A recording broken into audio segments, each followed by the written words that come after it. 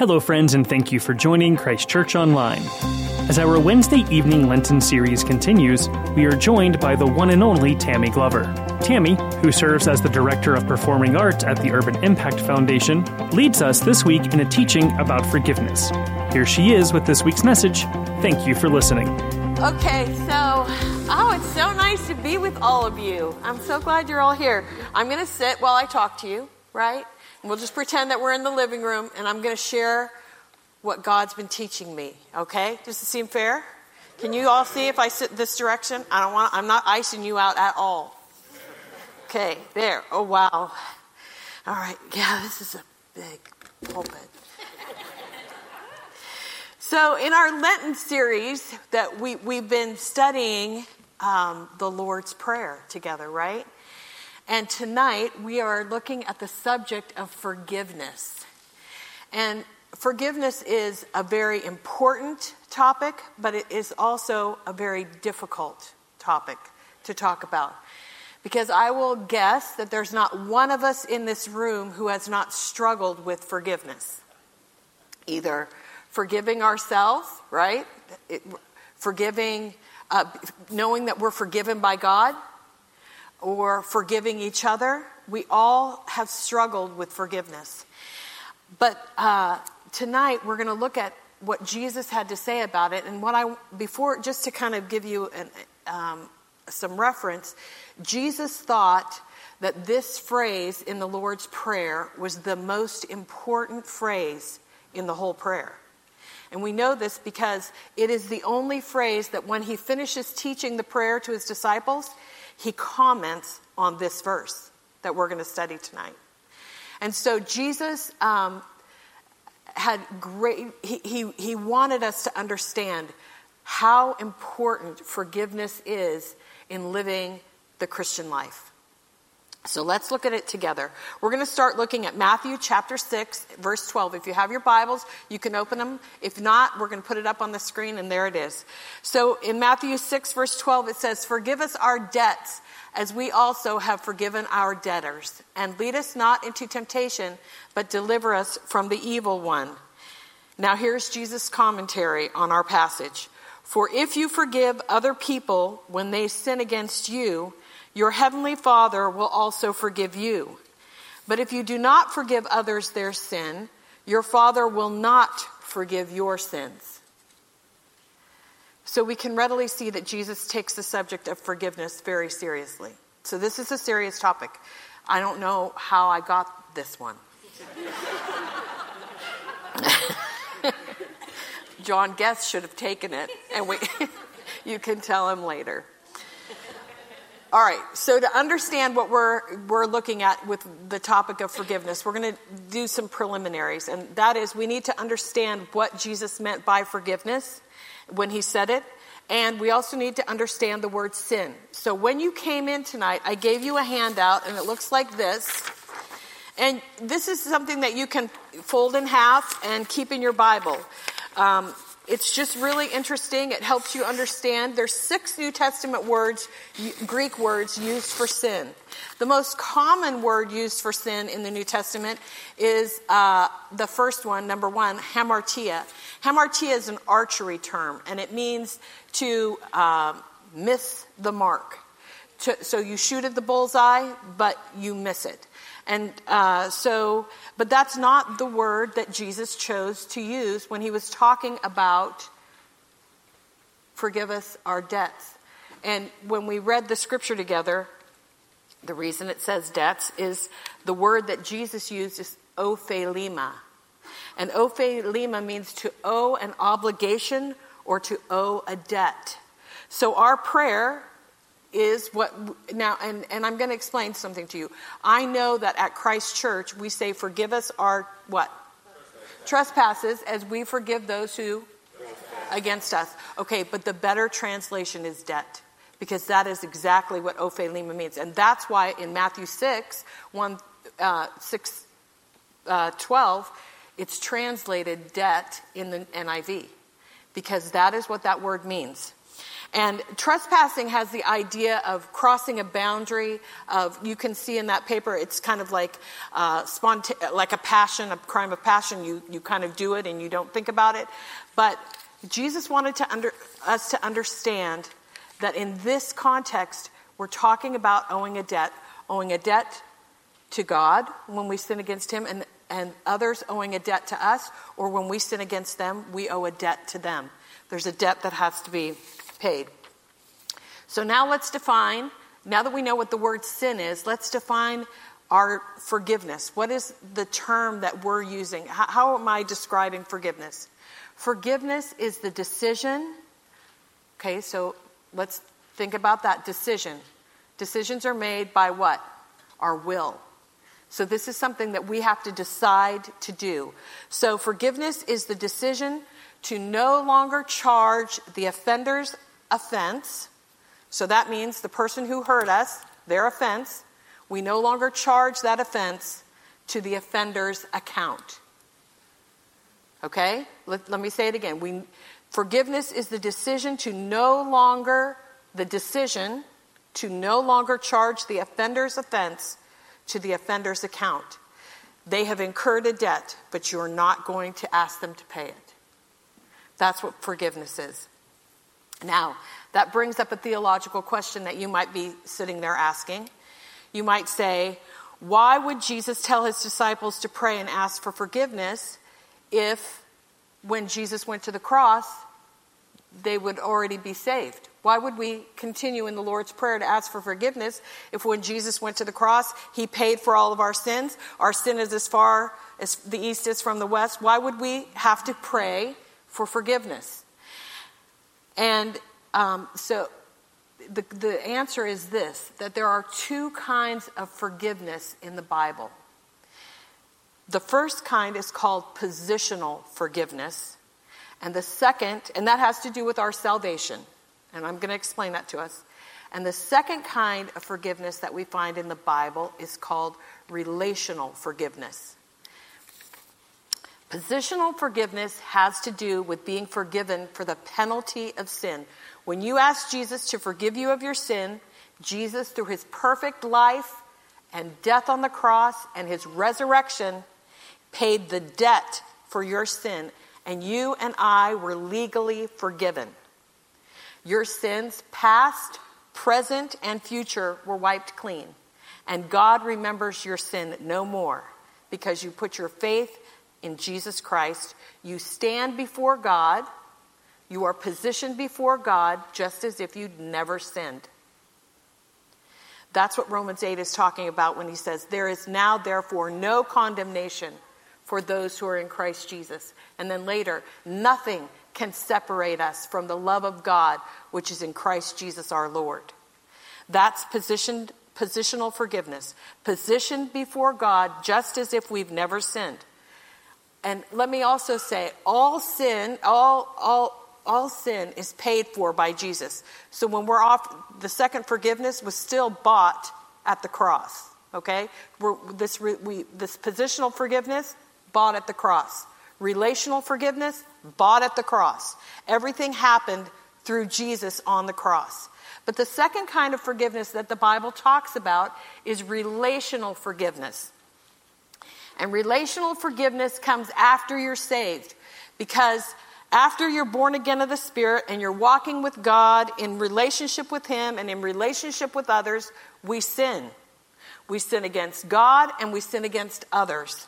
And we break relationship or intimacy or fellowship with God and with each other. My husband loves blueberry milkshakes. And when he was young, there was a ice cream stand near his house where he could get a fresh blueberry milkshake. And he would go to this ice cream stand and he would order a milkshake. And he said he would stick a straw in there and he would be sucking that frosty goodness of that milkshake. And then all of a sudden, a blueberry would get stuck in the straw. And it stopped the flow of the milkshake. And he would have to take his straw out and go, blow the blueberry out. And then he said he would stick it back into the milkshake and keep drinking. and he got that nice frosty blueberry milkshake again. Well, that's what happens with us. That's the kind of forgiveness that happens when we break fellowship with God. We're supposed to be conduits of grace, of God's grace to us. God has grace to us, and it flows through us. Okay? So I know the straw goes the opposite way. I recognize the foul, right? We're going this way with the straw, but this is how it goes with God. God's grace flows to us, and then it flows through us. You say, how do we know that Jesus was talking about relational forgiveness in the prayer and not positional forgiveness? Because the prayer opens with the words, our Father.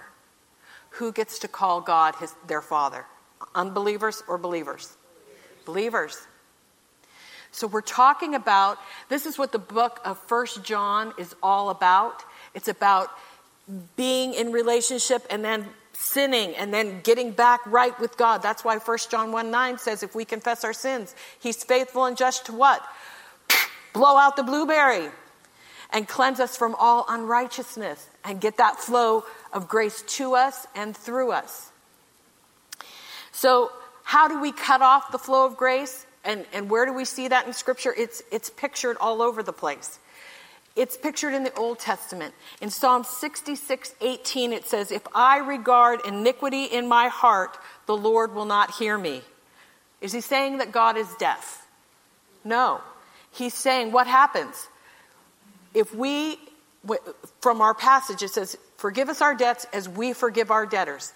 If we hold unforgiveness in our heart, we've got a blueberry in our straw. And when that happens, when we block the flow of grace to our brother or sister, we block the flow of grace to us from God. That's what he's saying. And so, Paul also talked about it in Ephesians chapter 4. He says about not grieving the Holy Spirit. Same concept in the New Testament. Let's read it together. It's going to come up on the screen. And do not grieve the Holy Spirit of God with whom you were sealed for the day of redemption. Get rid of all bitterness, rage, anger, brawling, and slander, along with every form of malice. Now wait, let me ask you a question. Stop and think. What is a root of bitterness, rage, and anger? What is it's because someone has done something to you, made you angry, and what did you not do? Forgive. And Paul goes on to say, he gives the solution in verse 32. This is what he says. Be kind and compassionate to one another, forgiving each other, just as in Christ God forgave you. What does that sound like? Our passage tonight. Forgive us our debts as we forgive our debtors. Forgive each other just as Christ forgave you. He's talking about there's this relationship in forgiveness that if we want to experience God's forgiveness, we have to be willing to give it out. It's really important, okay? If you feel like that's hard, you weren't getting it, don't worry. Neither did the disciples. In Matthew chapter 18, Peter goes to Jesus and he says, Jesus, how often should we forgive our brother? And he says 7 times. And he's thinking to himself. Now listen, Peter wasn't bad to say 7. Rabbis of that time said that if someone sinned against you, you should forgive the same offense 3 times. Which, just put it in human perspective. How often do you forgive the same offense? Right? Like, I have a hard time forgiving the same offense twice. So the rabbi said do it 3 times. Peter says to Jesus, knowing that Jesus had a higher standard than the rabbis, that Jesus was different. He was better than that. He was learning that he was God, right? He's in that relationship with Jesus, learning about who he is. And so he says, Jesus, should we forgive 7 times? And Jesus says, no. Forgive 70 times 7. That's 490 times. He's saying to Peter, stop counting. Stop counting. And then Jesus gathers all of his disciples together and he says, I want to teach you a story about forgiveness. I want to tell you a story. So we're going to read that story together. There was a man we're going to condense the front part and then we're going to read the last part together. There was a man who owed a king a lot of money. He owed him so much money that even if he worked an entire lifetime, he would be unable to pay the man back. He owed the man so much money, if he worked 2 lifetimes, paycheck from the time he was 16 to the time he was 70, 2 lifetimes, he still couldn't pay the man back. In fact, he owed him so much money, if he worked 3 lifetimes, he still would be unable to pay the man back. And since he couldn't pay the money back, the king commanded that he, his wife, his children, and everything that he possessed would be sold to settle his debt. Let's pick up our story in Matthew 18, verse 26. I'll read it to you. At this, the servant fell on his knees before the king. "Be patient with me," he begged. "I will pay back everything." And at this, the king has compassion on him, and he cancels his debt, and the man is free to go.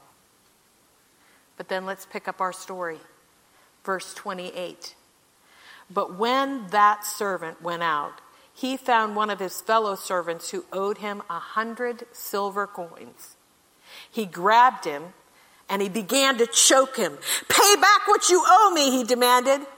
His fellow servant fell to his knees and begged him, "Be patient with me, and I will pay it back." But he refused. Instead, he went off and had the man thrown into prison until he could pay the debt. When the other servants saw what had happened, they were outraged. They went and told their master everything that had happened. Then the master called the servant in. "You wicked servant, I canceled all that debt of yours because you begged me, simply because you asked. Shouldn't you have had mercy on your fellow servant just as I had on you?" You see, Jesus was illustrating the principle we're looking at tonight. Forgive us as we forgive, right? This is Jesus exegeting, forgive us our debts as we forgive our debtors, right here. Look at the result.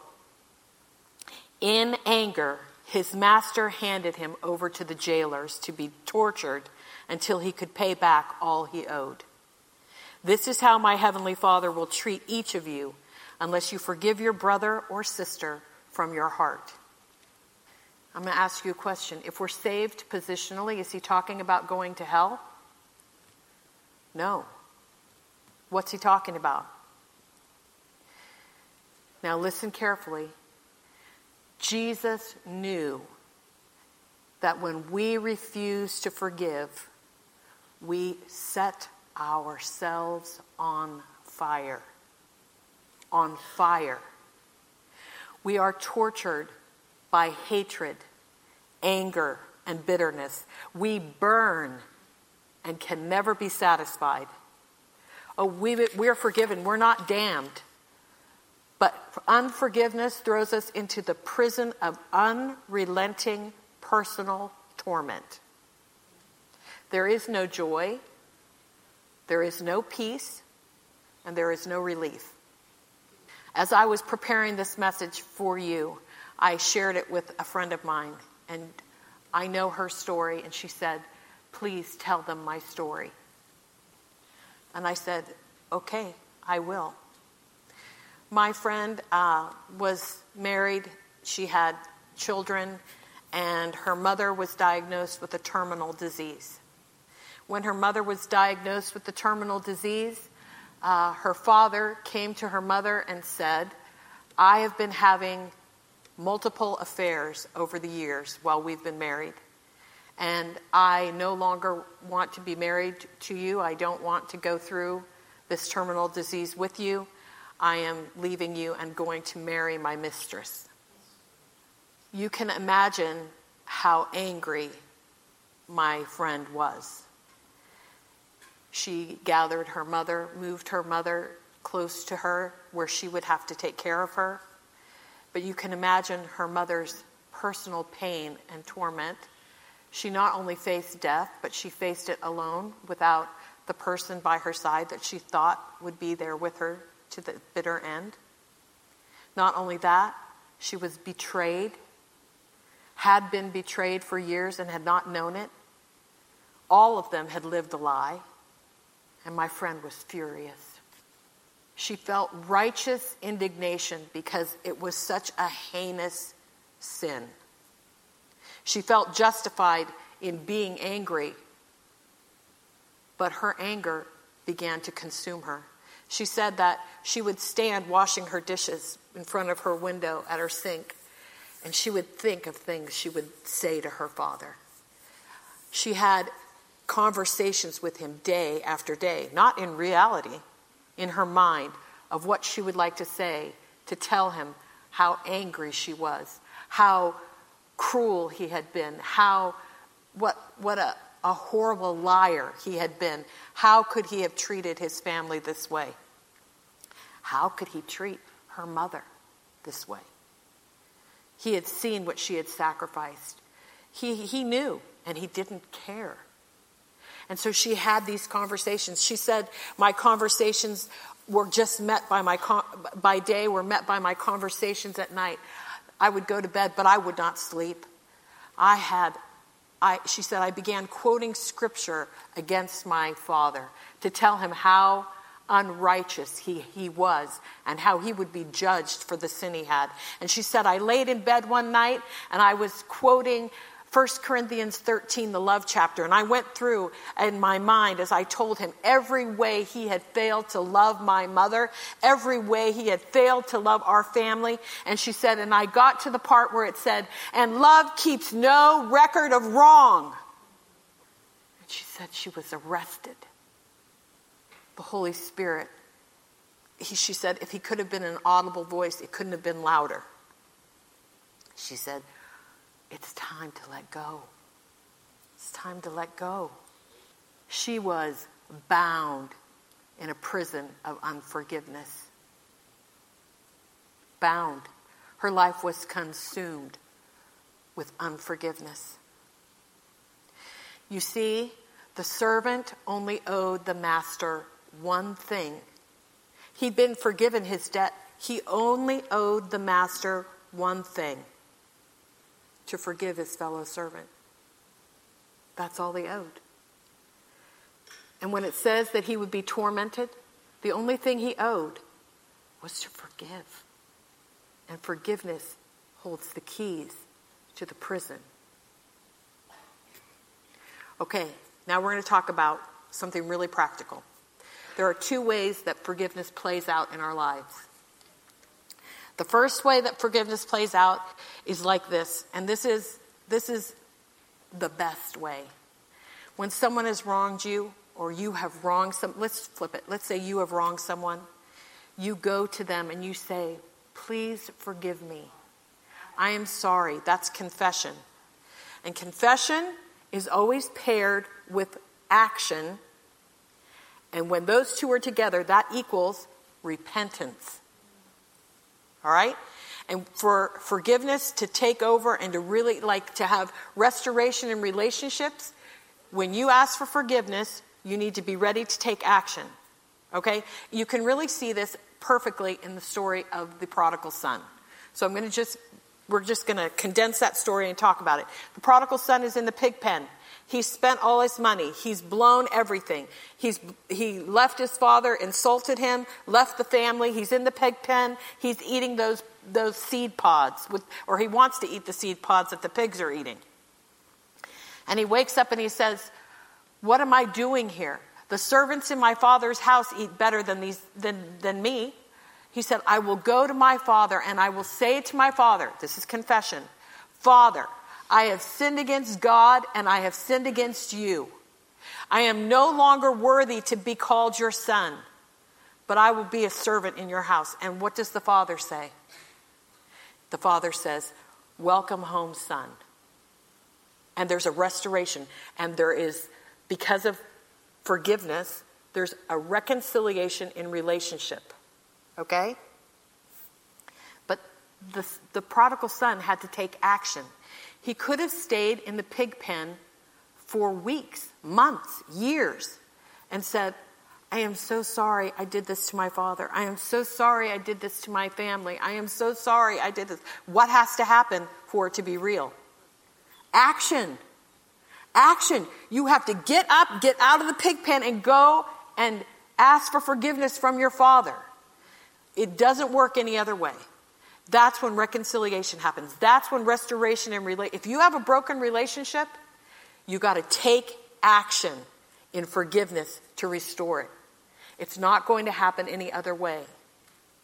But there is one other kind of forgiveness that happens inside of relationship that is not a part of reconciliation. And that is unilateral forgiveness. Because our passage tonight says this, forgive us our debts as we forgive our debtors. It doesn't say, forgive only the ones who come seeking to be forgiven. Forgive those who want to be reconciled with you. Forgive those who are truly repentant. That's not what our passage says. Our passage says, forgive us our debts as we forgive our debtors. So God calls on us to forgive people who don't ask for it and who don't deserve it. Who don't ask for it and who don't deserve it. If we look in the book of Acts, Stephen was being stoned. And he says, do not lay this charge against them. He had no relationship with the people who were stoning them. They had no interest in having a relationship with him. And yet what did Stephen do? He forgave them. He said, do not lay this charge against them. Forgive them. Jesus on the cross, what did he say? Forgive them, for they know not what they do. They weren't interested in having a relationship. They weren't interested in getting it right with Jesus. They were killing him. And Jesus says, forgive them. Forgive them, for they know not what they do. Unilateral forgiveness is probably one of the most important spiritual disciplines we can ever learn because it sets us free. Are you angry? Are you bitter? Do you have a fire that burns inside? If you do, ask yourself, is there some root of unforgiveness in my life? Is there someone I'm hurt by, I'm angry at? They've done something and it wounded me. They may not even have meant to. But if it's there, if you have these symptoms, you flare off, is there unforgiveness in your life? Ask yourself that question. Now, I want to give you a practical illustration to help you wrap yourselves around forgiveness, okay? And how we can unilaterally and relationally forgive, okay? And we're going to close with this illustration. Maybe you've watched an old movie like the Westerns, and you know how many of you have ever watched a Western? Okay, how many of you ever seen the old church in the West, and it has the bell tower, and it has that long bell or rope that hangs down, right? Do we all know what I'm talking about? Yes. This is fantastic. Okay, now imagine that you have hold of the bell, and you start to ring it. Bong, bong, bong, bong, bong. And you keep ringing it, right? You're ringing it, right? Okay, you don't have to keep bonging. I want to do the bonging. But you're constantly pulling and you're constantly ringing the bell. My husband started that bonging and he loves me. I love you too, honey. You are so for me. I love that you're for me. It's okay. You are the best. Okay, so let's say after you've rung that bell for a while, you let go of it. Does the bell stop ringing? No, it keeps ringing, right? For a little while, but then it kind of starts to slow down. Bong, bong, and it gets quieter, right? Because it's hitting it not so hard. Bong, bong. Forgiveness is when you let the bell rope go.